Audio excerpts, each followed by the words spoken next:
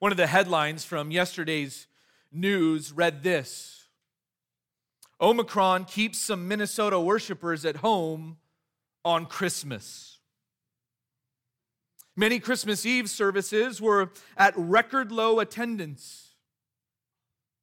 There are even so-called churches today, literally today, who have canceled their service because it's the day after Christmas. Why does this happen? Because people don't worship God anymore. In fact, many who claim to be Christians don't even understand what worship is. Do people still worship? Of course they do. That's what we were created to do, right? We were created to worship. People do worship. They worship themselves. They worship their idols. They worship their stuff. And life is all about the worship of them. We were created to worship, and so we will always worship something. But worshiping God, it's not a priority for many people. So let me ask you, what is worship? What is worship? If you ask the average Christian, they would probably tell you something like this: worship is the time in the service where you stand up, the band plays songs, and we all sing together in worship to God. In the modern church today, many people have equated worship with singing, and singing only. You can worship at church during the music time, or you can worship in the car with your favorite CD or radio station or whatever it is that you use to worship God. We've even labeled the musicians in the church as the worship band. And even the guy leading the music as the worship leader. And it all revolves around music. So the question is, if that is what worship is, then what happens the rest of your week? And the rest of our service is what we are doing right now, worship. Do we only worship on Sunday mornings for about 20 minutes while we sing songs? Or for a 20-minute commute to work in the morning? For those who think that that is what worship is, I guess that that's what they would say. But that's because they have a wrong understanding of what worship is. Now, is that time of music on Sunday morning that we just did, is that time worship? Yes, it is. It is worship. Can you worship the Lord on your commute to work in the morning? Yes, you can do that. But worship is so much more than that. In fact, let me just give you a simple definition of worship so that you can understand what true worship is. Worship is this. Worship is honor, love, and adoration directed to God in response to His divine truth. Let me say that again. Worship is honor, love, and adoration directed to God in response to His divine truth. True worship is not music. Music is a form or an expression of our honor and adoration to God as we ponder the truths of who God is. But you can't just turn on music and then just say that you're worshiping. Worship is a way of life. It begins in the heart. And it's an overflow of a heart that contemplates the truths of our great God. You respond to the truth of who God is by giving him honor and adoration that he alone deserves. Then you live your life in that way, in light of that. That's why Jesus said in John 4:23, "But an hour is coming, and now is, when the true worshipers will worship the Father in spirit and in" what? Truth. There's a lot of music out there that's considered worship music, but it's really not, because it's not filled with truth. Many people think that just because they're moved emotionally by the sounds of music or by nice feel-good messages, that they are somehow worshiping God. But music by itself is not worship.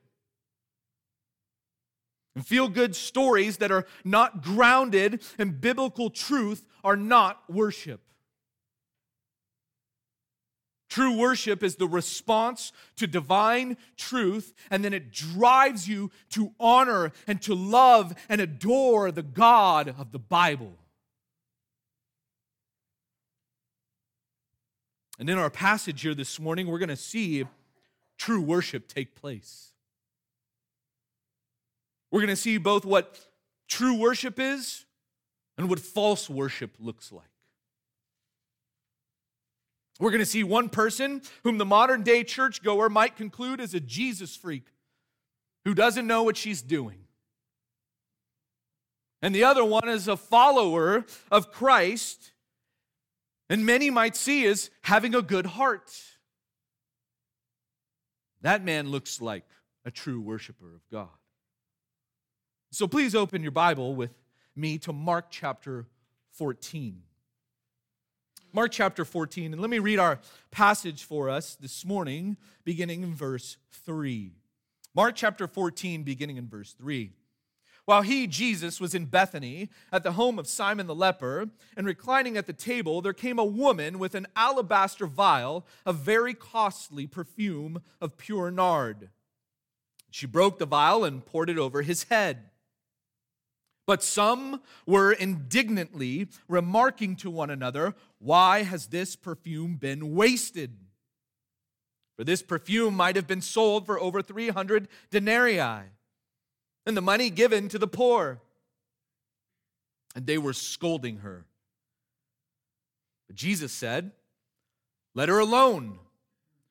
Why do you bother her? She has done a good deed to me. For you always have the poor with you, and whenever you wish, you can do good to them. But you do not always have me. She has done what she could. She has anointed my body beforehand for the burial. Truly I say to you, whenever the gospel is preached in the whole world, what this woman has done will also be spoken of in memory of her." Then Judas Iscariot, who was one of the 12, went off to the chief priests in order to betray him to them. They were glad when they heard this and promised to give him money. And he began seeking how to betray him at an opportune time. Now, if you remember back a few weeks ago, we studied the Olivet Discourse in Mark chapter 13. And all that Jesus taught there on the Mount of Olives there was on Wednesday evening. It was Wednesday evening of the Passion Week, leading up to Passover.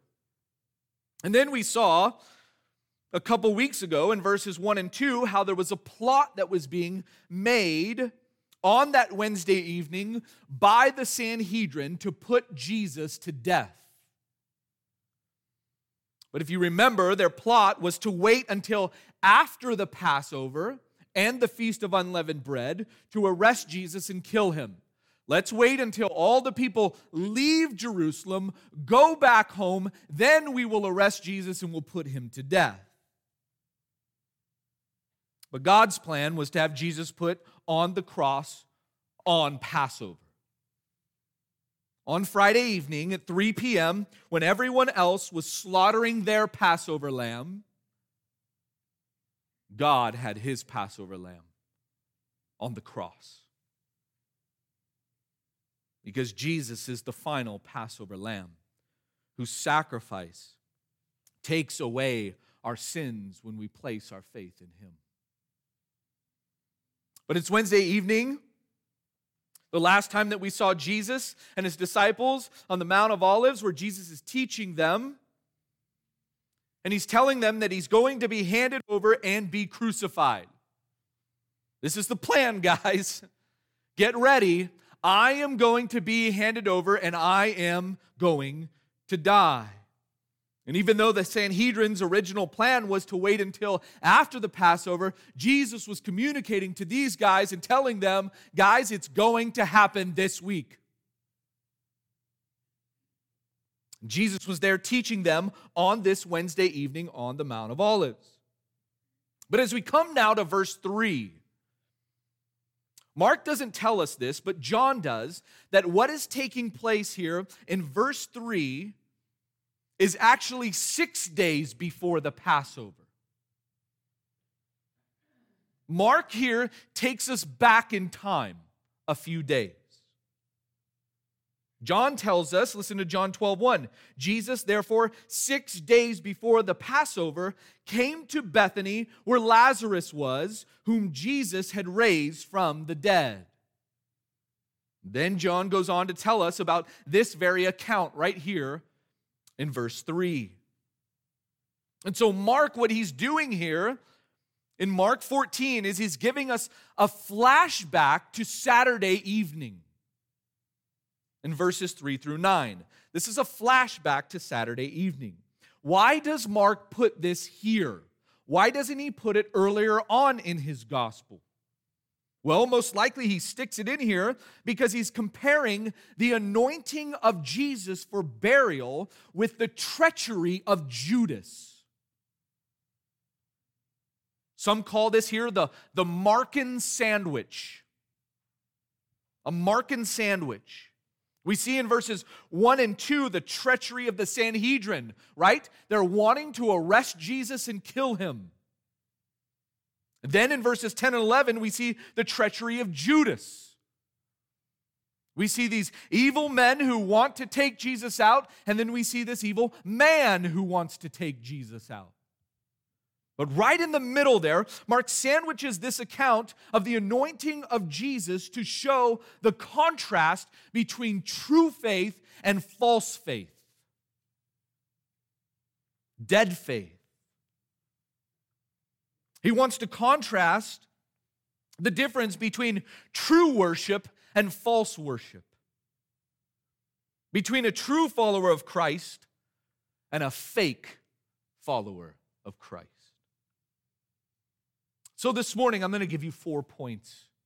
Break our passage down into 4 points. And we're going to pick up this account, and let's see our first point this morning, what we'll call the worshipful reverence. The worshipful reverence. Look at verse 3 and what it says there. While he was in Bethany at the home of Simon the leper and reclining at the table, there came a woman with an alabaster vial of very costly perfume of pure nard. And she broke the vial and poured it over his head. Now notice this here is in Bethany, at the home of Simon the leper. If you remember from a few weeks back, during the Passion Week, Bethany was where Jesus and the disciples went to stay every night. They would go from Bethany, they would make their way down into Jerusalem to the temple there. Jesus went and cleansed the temple out. Jesus was there teaching on the temple grounds, all that was going on in Jerusalem. And then when evening came, they went back to Bethany to go stay the night there in Bethany. Mark 11:11 says, Jesus entered Jerusalem, came into the temple. After looking around at everything, he left for Bethany with the 12, since it was already late. It's evening time, and they head back to Bethany. That's where they stayed during the night. Every night of the Passion Week, they stayed in Bethany.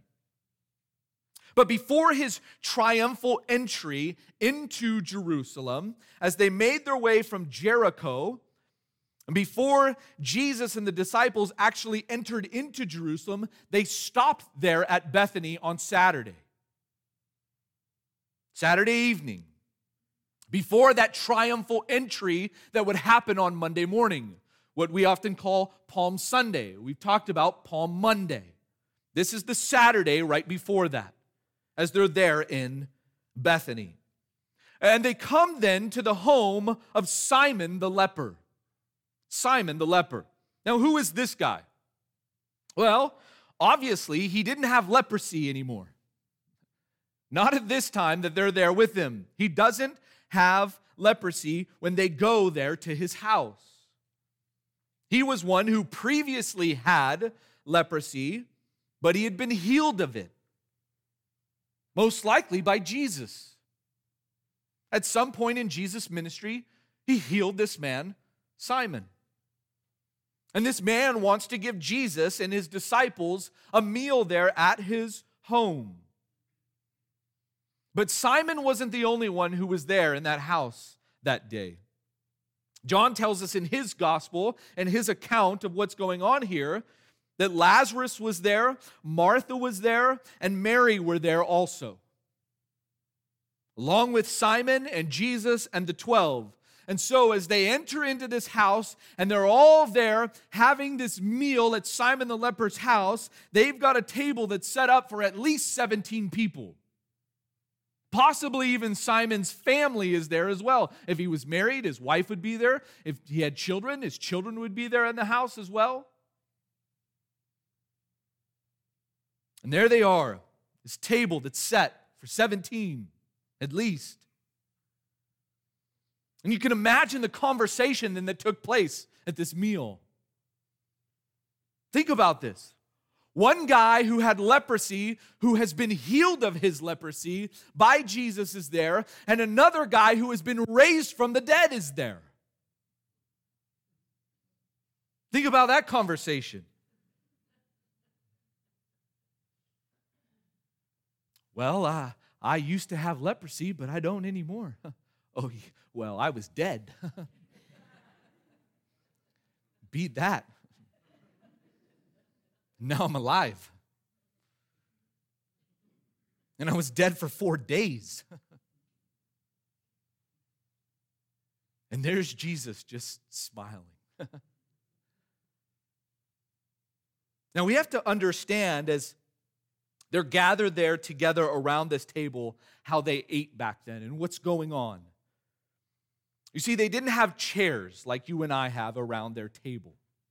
They wouldn't have chairs. And what they would do there is they would be gathered around and they would lay down with their head facing the table and their feet then out away from them. And what they would do is, as they laid there, everyone would have a cushion. And one elbow would rest on the cushion, and then they would eat with the other hand.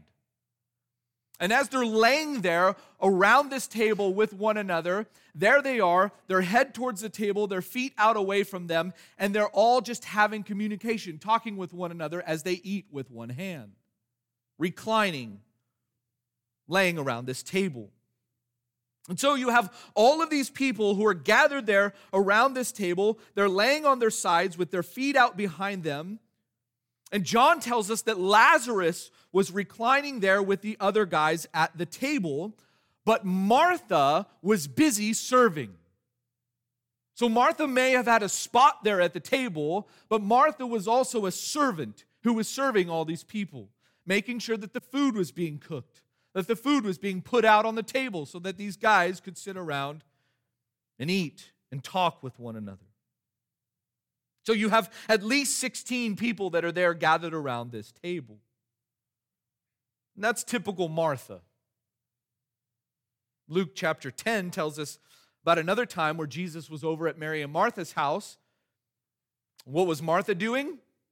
She was busy serving. She was a servant. She loved to serve. But what was Mary doing? In Luke chapter 10, we see that Mary was sitting at the feet of Jesus and listening to him teach. She was listening to Jesus teach the truth. And if you remember from Luke chapter 10, Martha gets upset, right? Tell my sister to start serving. What does Jesus say? She's doing a good thing. Just leave her alone. Let her sit at my feet and listen to the truth. And that's how I believe that she was able to worship Jesus on this day. She was a woman who loved the truth. Mary was a woman who understood the truth, and she understood who Jesus was. And now that Jesus is back there in her midst, and she's gathered now at Simon the leper's house, about to have this meal with Jesus, all she can do is respond to Christ with a reverent heart and show him honor and love and adoration.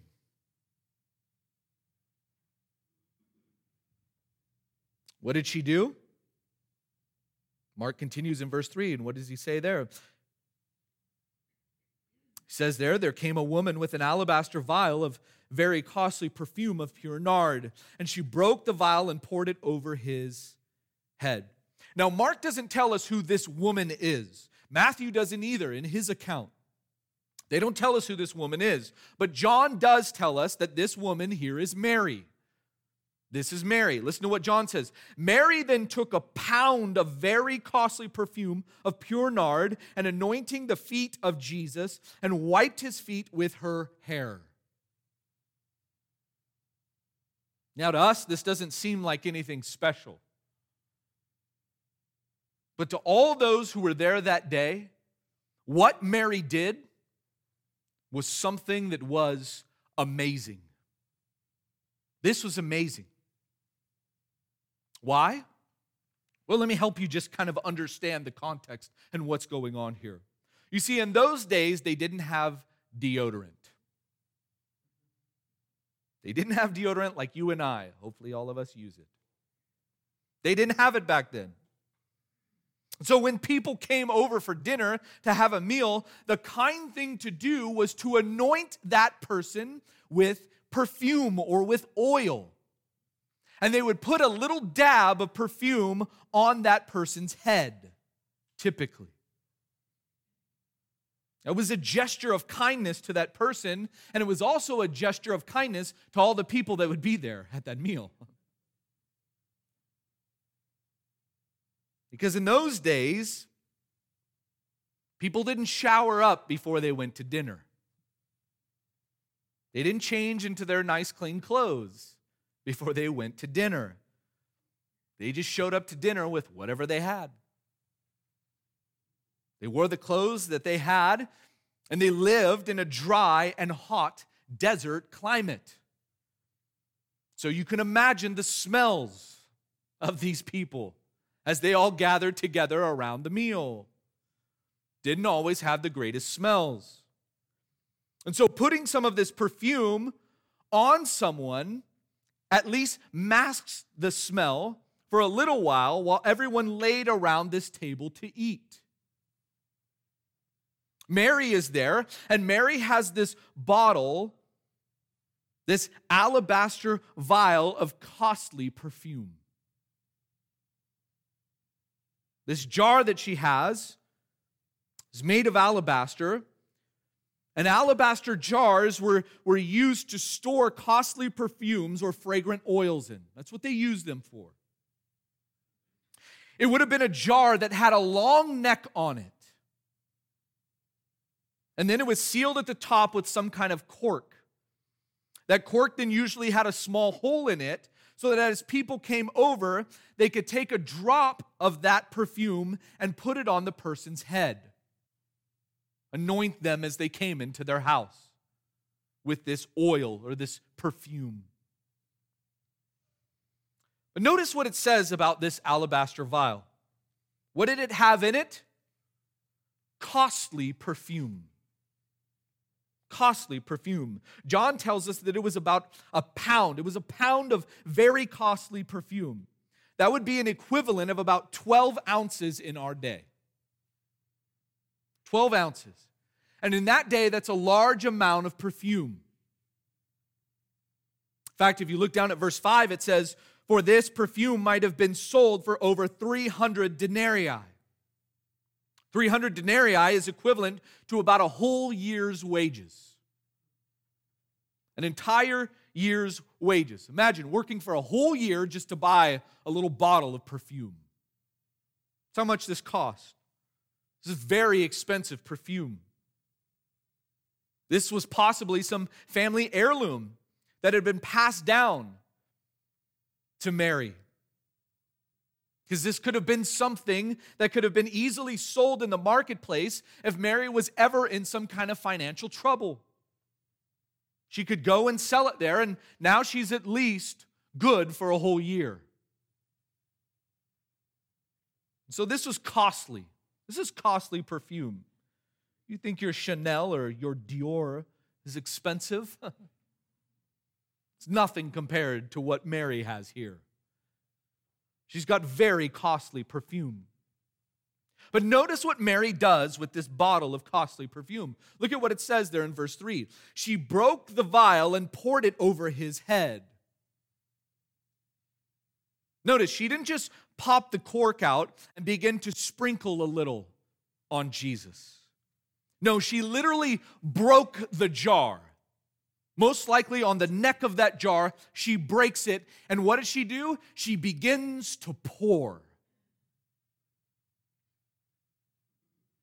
She couldn't wait for some little drips to come out of this bottle. She wanted Christ to have all of it.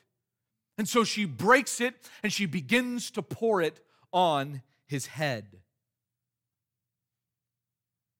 John tells us the obvious, which is when she poured it, the house was filled with the fragrance of the perfume. Everyone in that house understood and knew, wow, something big has just happened. We can smell it. It wasn't the food that they smelled this perfume. As one commentator says, Mary gave her most treasured possession to Jesus. As she poured it out upon Christ, upon his head and upon his feet to anoint him, she gave her most treasured possession. Everything that she had was for him. As she was there giving her worship and adoration to Christ. She gave him all that she had. And she responded this way because of the truth of who Jesus was. She knew who this man was in that house. She learned from him. She knew that he healed Simon from his leprosy and that Jesus raised her brother from the dead. Her brother's presence there testifies to who Jesus is. That he's one who heals people and brings the dead back to life. And knowing this truth about Jesus caused her heart to respond in worship. That's all she could do. And she gave all that she had to Jesus. Notice she didn't start playing an instrument and singing songs about him. She gave him her heart, and it was reflected in her anointing Jesus' body. Her worship was action. Her worship was devotion. Her worship was adoration of Christ. And she did it publicly. Not for show, not because she was there wanting everybody to see what she was doing, but because that was the only way that she could express her love and devotion toward Christ. Here he is. This is my moment. This is my time to worship him and to show him how much I love him. She didn't care what Martha thought. She didn't care what Lazarus thought. She didn't care what Simon or the 12 thought. She saw her Messiah, her Savior there, and she said, I must worship him.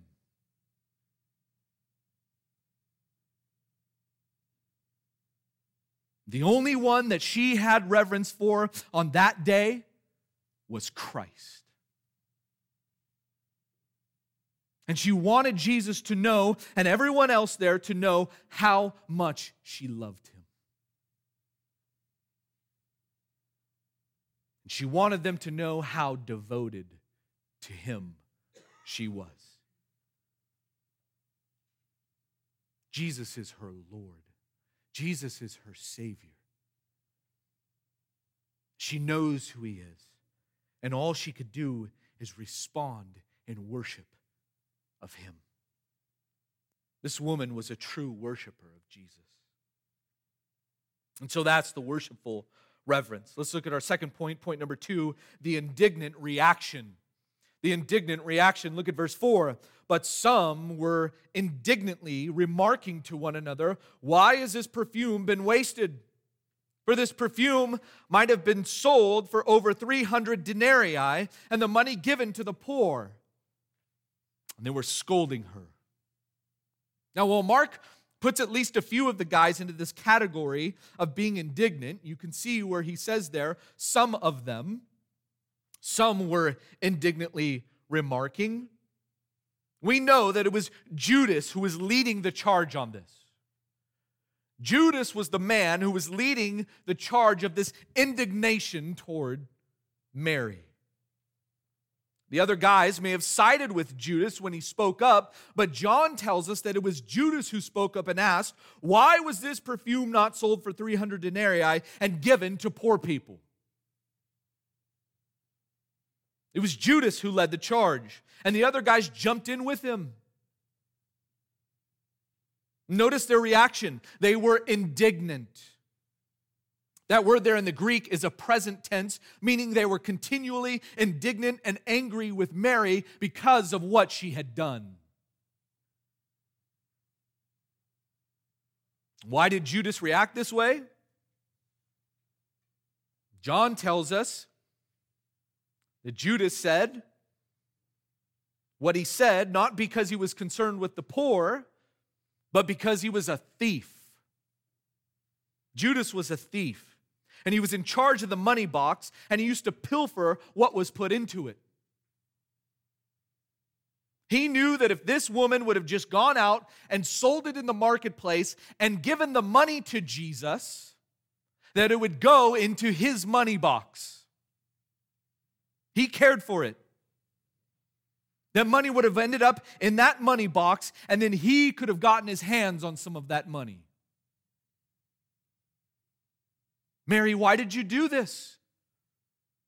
It would have been a lot better if you would have just sold it and given Jesus the money.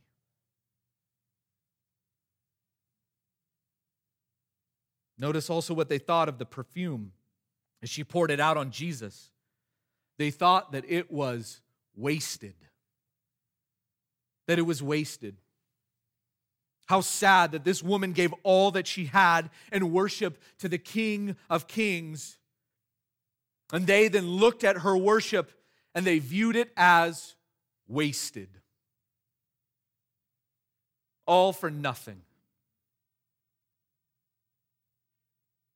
Then, after expressing how much the perfume costs, notice what it says there that they did to her. Notice this. They were scolding her.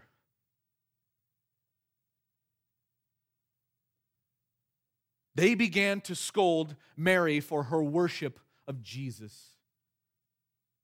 And they knew they couldn't criticize Jesus for receiving this worship, so they went after her for giving worship to him. One commentator says, it's easy to criticize those who show more love to Jesus than we do. You have to wonder how Mary felt as these men were there scolding her, telling her how she had wasted this perfume, that her worship was a big waste.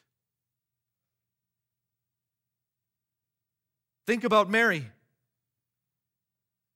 Mary thinking, did I do something wrong? I just want to show how much I love my Savior. Why are these men angry with me? Notice this. I love this. Notice this. Notice what Mary said in reply to these men. Notice this. What did she say? Nothing. She said nothing. What did she do? She just looked over to her Savior.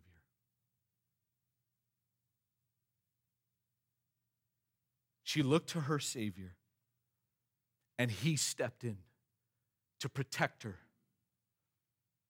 to show love for her, because he knew of her love and devotion to him. Which leads to our third point, point number 3, the divine rebuke. The divine rebuke. Look at verse 6. But Jesus said, "Let her alone. Why do you bother her? She has done a good deed to me." Jesus commanded these men with a rebuke to leave Mary alone. She was a worshiper of Christ, and he knew that. And so he commanded them at once to stop scolding her. Why? Because Jesus says, she has done a good deed to me. That word good in the Greek there is the word kalos, and it means something that is excellent, admirable, or beautiful. What is Jesus saying here? Jesus is saying, look, what Mary has done is beautiful. Beautiful. Why? Because it was worship of me. From her heart, she gave everything that she had to me. A beautiful act of worship, and Christ saw that in her heart.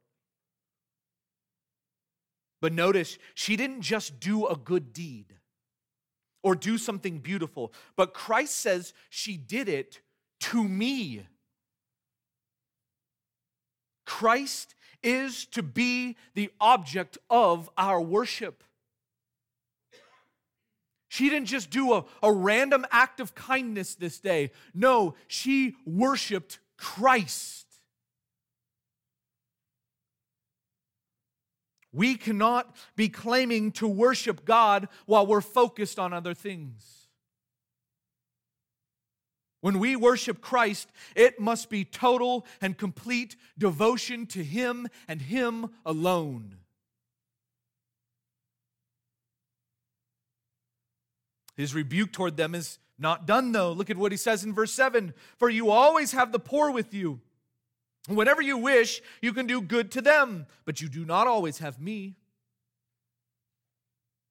What's interesting here is that Judas said that they could have sold the perfume and given the money to the poor. But do you think that Jesus knows Judas's heart? Of course he does. He knows his heart. He knows Judas doesn't want to take the money and give it to the poor. That's just an excuse to get more money, to put money in the money box. But notice, Jesus doesn't say, Judas, you wouldn't give that money to the poor if it was sold. Instead, what does Jesus do here? He puts the focus upon himself. He puts the focus upon himself. Jesus here he's not knocking the poor here. He's stating a simple fact. Look, you always have the poor with you. Even today, we have poor with us. The poor are always with us. Jesus isn't saying here, don't take care of the poor.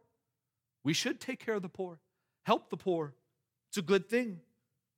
But the poor are always with you. But Jesus wants them to see that He is to be the object of their worship. And here I am in your midst.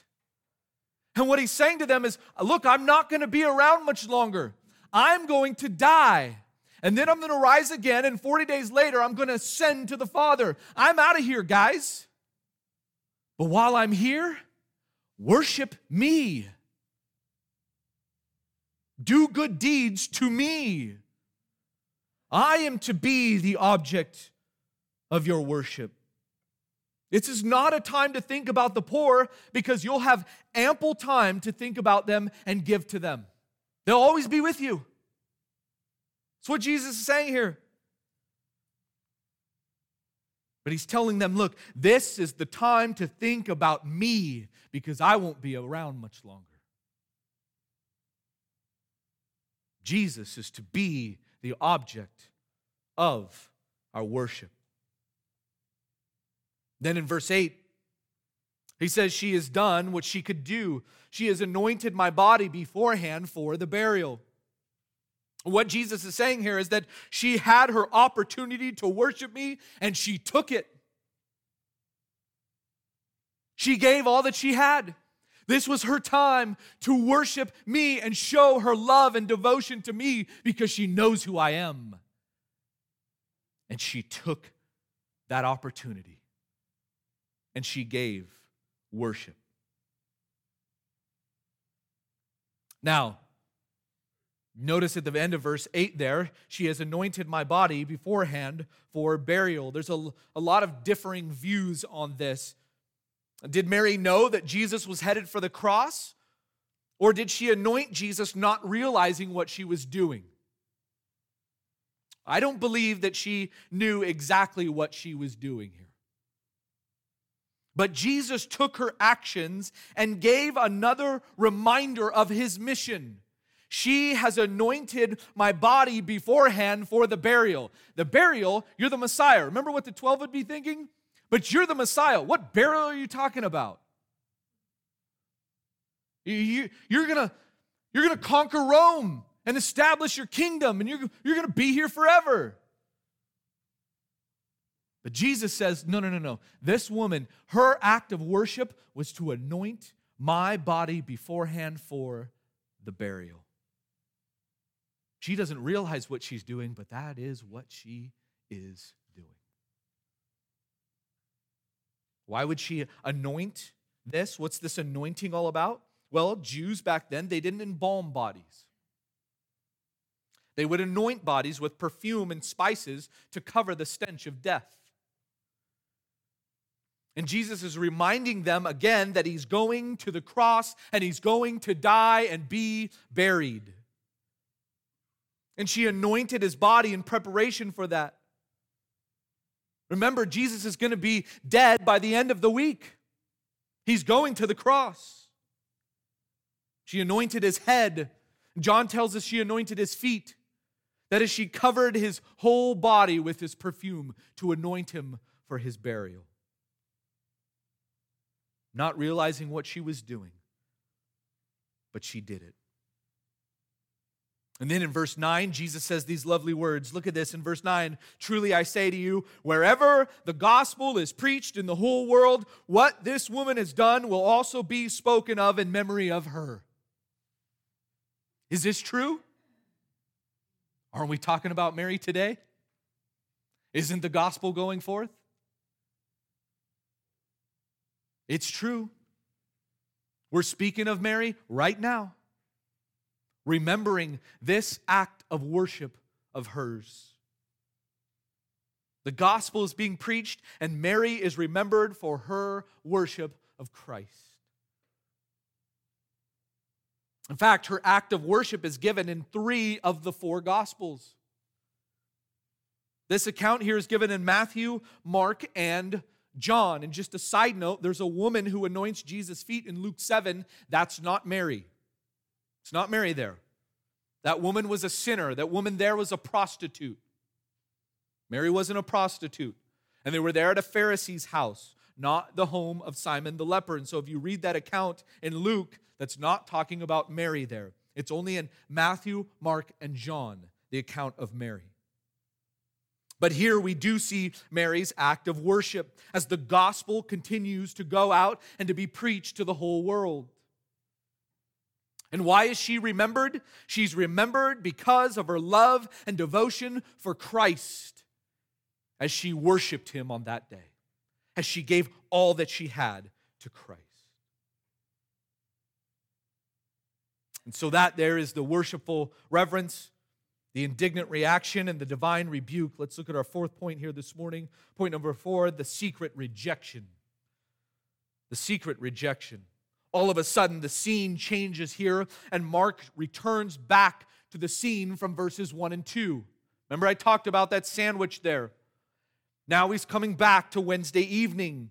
This is Wednesday evening, and he comes back now to the betrayal of Christ to show us this contrast between Mary's act of worship and Judas's act of betrayal. As you read this beautiful act of worship in verses 3 through 9, all of a sudden you come to verse 10, and here's what you read. Listen to this. Then Judas Iscariot. And your heart drops. And you cringe. Because his name is one of the most infamous names in human history. Anyone know anyone named Judas? Anybody going to name their next child Judas? I don't think so. But everybody knows who Judas is. And although he would seem like a true worshiper of Jesus, even more so than Mary, Mark is contrasting here for us these two different people. One is a true worshiper, and the other one is a false worshiper. Look at what it says there in verse 10. Then Judas Iscariot, who was one of the 12, went off to the chief priests in order to betray him to them. They were glad when they heard this and promised to give him money. And he began seeking how to betray him at an opportune time. Now remember, their plan was to kill Jesus after the Passover, right? That's what we studied in verses 1 and 2. But now, notice this, they have an in. They've got an in. In fact, Luke tells us that Satan entered Judas at this time. 2 different times Satan entered Judas. Once here, and then another time at the Last Supper, the Passover meal. But Luke tells us Satan entered Judas at this time, and most likely he went over to Caiaphas' house where the Sanhedrin were all gathered to come up with this plan that we saw in verses 1 and 2. And as he shows up to Caiaphas' house there, he goes, they're all gathered around, and now he meets them in order to betray Jesus to them. When you think about this. They had their plan to arrest Jesus and kill him after the Passover. But it was Judas who went and set it all in motion to have Jesus arrested and killed before that time. Judas did it. As we saw a couple weeks ago, and God did it because it was God's divine timing. But Judas did it as well, and he was responsible for every act that he did in betraying Christ. Notice what it says there at the end of verse 11. He began seeking how to betray him at an opportune time. Not only did Judas come up with the plan on how to betray Jesus, but he also gave them the timing, an opportune time. Luke tells us that they had planned to do it away from the crowd. Because remember, what were the Sanhedrin fearful of? The people, the crowd. So Judas comes up with a plan and says, hey, we'll do it away from the crowd. We'll do it in secret so that way you guys don't have to be afraid of the people. I'll tell you how to do it, and we'll set up the time of this as well.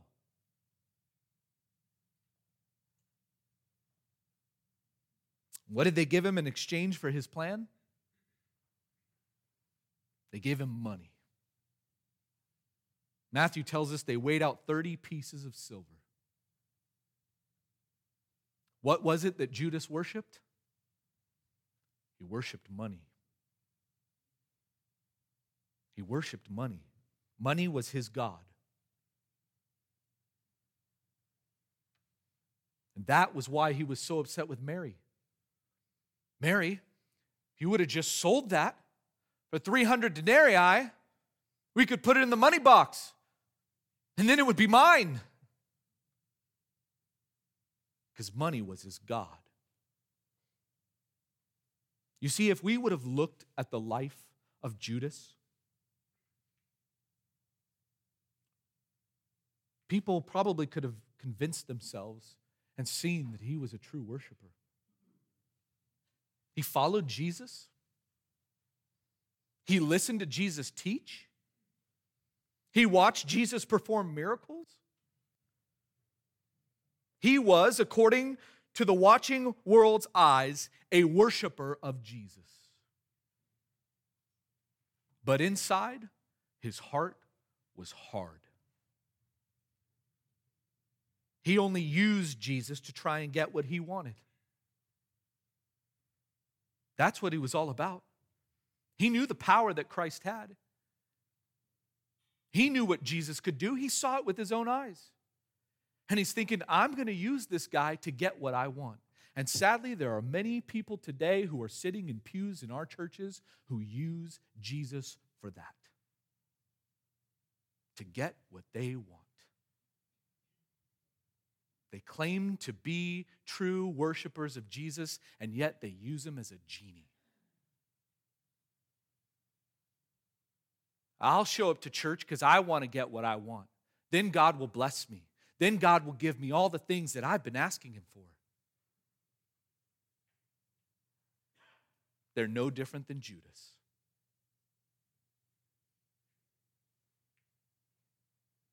False worship. Fake worship. He was a fake and a phony. But he couldn't hide it from Christ. Christ knew all about this man. He knew what was in the heart of Judas. How do we know? Listen to Christ's high priestly prayer in John 17:12. Jesus said this, praying to the Father, while I was with them, I was keeping them in your name, which you have given me. And I guarded them, that is the 12, and not one of them perished, but the son of perdition, so that the scripture would be fulfilled. Who was the son of perdition? Judas Iscariot. Christ knew of his hard heart, and Christ knew of his false worship. And his name is remembered, but it's remembered for the worst act any human could do in the history of mankind. Betray the Savior. But there was another name. The name of a true worshiper, whose name is remembered when the gospel goes out into the whole world. A woman who had honor and love and adoration directed to Christ in response to his divine truth. This woman, Mary, a true worshiper, a humble worshiper, and a reverent worshiper of Christ. And her name will be remembered forever, for all of eternity. This is the eternal word of God, right? For all of eternity, Mary is remembered for her act of worship. She's a true worshiper of Christ. May we learn from this humble woman what it means to live a life of true worship to our Lord and Savior, just as she did. Let's pray. Father, what an incredible woman. What an incredible act of worship to you. Father, it is sad that there are many people who are sitting in pews even today who have no understanding of what true worship is. Father, many churches have lost sight of what true worship of you is. Father, may we never lose sight of that. May we learn from this woman, Mary, who loved her Savior, who adored her Savior, and who lived her life in complete devotion and worship of Him because she knew who He was. Father, may we live our lives that way. Help us to be true worshipers of You. Father, I pray that if there is anyone here this morning that doesn't know You, that is not a true worshiper of You, who is not a child of You, who has not repented of their sin and put their faith in the Savior, Jesus Christ, who died on a cross and was buried and rose again on the third day. Oh, Father, I pray that You would change their hearts, that You would save them, that You, Father, would give them the greatest gift of all, the gift of eternal life in Christ Jesus our Lord. And God, may You turn their hard heart into a worshipful heart, a heart that would live in praise and adoration and honor to You for who You are. God, for those of us who are here who have been born again by You, by Your Spirit, God, may we have hearts that are lifted up in worship and live our lives in worship of You for who You are and all that You've done for us. We pray in Christ's name. Amen.